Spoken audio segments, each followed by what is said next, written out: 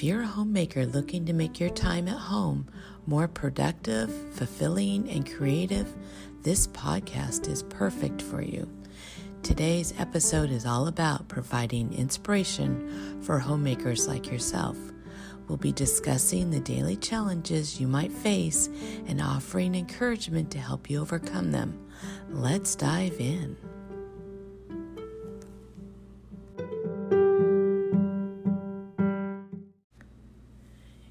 Do you have recipes scattered across various platforms?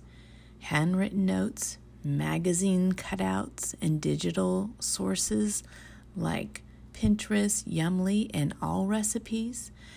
As a recipe collector, I have recipes that have been passed down from my family members. These recipes were written on index cards and on spiral notebooks, which makes it difficult to find them when needed. I have discovered a solution to this problem. You can gather all your recipes from different sources and store them in a program on your computer. This will help you organize your recipes and create a binder that you can print out. Over the years, the recipes we make have changed. Our meals used to be heavy casseroles that were budget-friendly and fed our hungry teenagers. But now, with only one child at home and growing health concerns, we eat differently. However, I still want to keep these recipes because they are part of our family's history.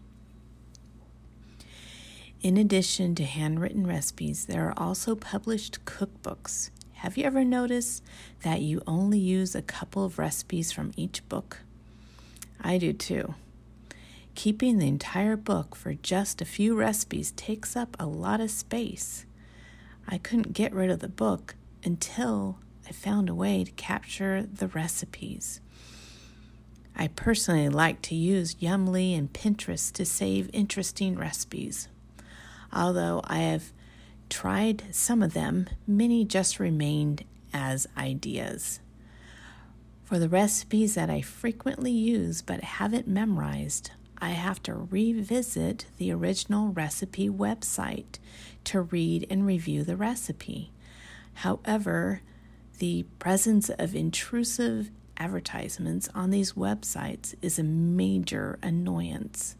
It can be frustrating to navigate through these ads to get to the information I need to prepare dinner quickly.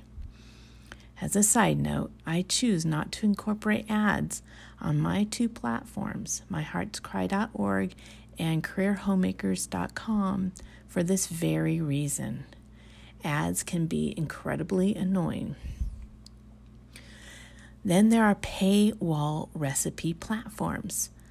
These are much better than the free recipe sites with all the ads, but they can be costly, $50 to $80 a year. These tend to have well-written recipes that have been tested. One issue is that our recipes are scattered everywhere, in digital format, on paper, note cards, books, and magazines. Finding a specific recipe can be a challenge if we can't recall where it came from. Although digital storage may seem convenient, it has its own limitations, like the need for power or internet to access the recipes. To tackle this problem, I opted for a recipe program that allows me to print out a recipe book. There are many such programs available, but I prefer Home Cooking for its simplicity and efficiency. With this program, I can customize my recipes into different sizes and formats. Over the past couple years, I have organized my recipes into sections for breakfast, lunch, dinner, and desserts, along with subsections for each category, and printed them out and placed them in a binder.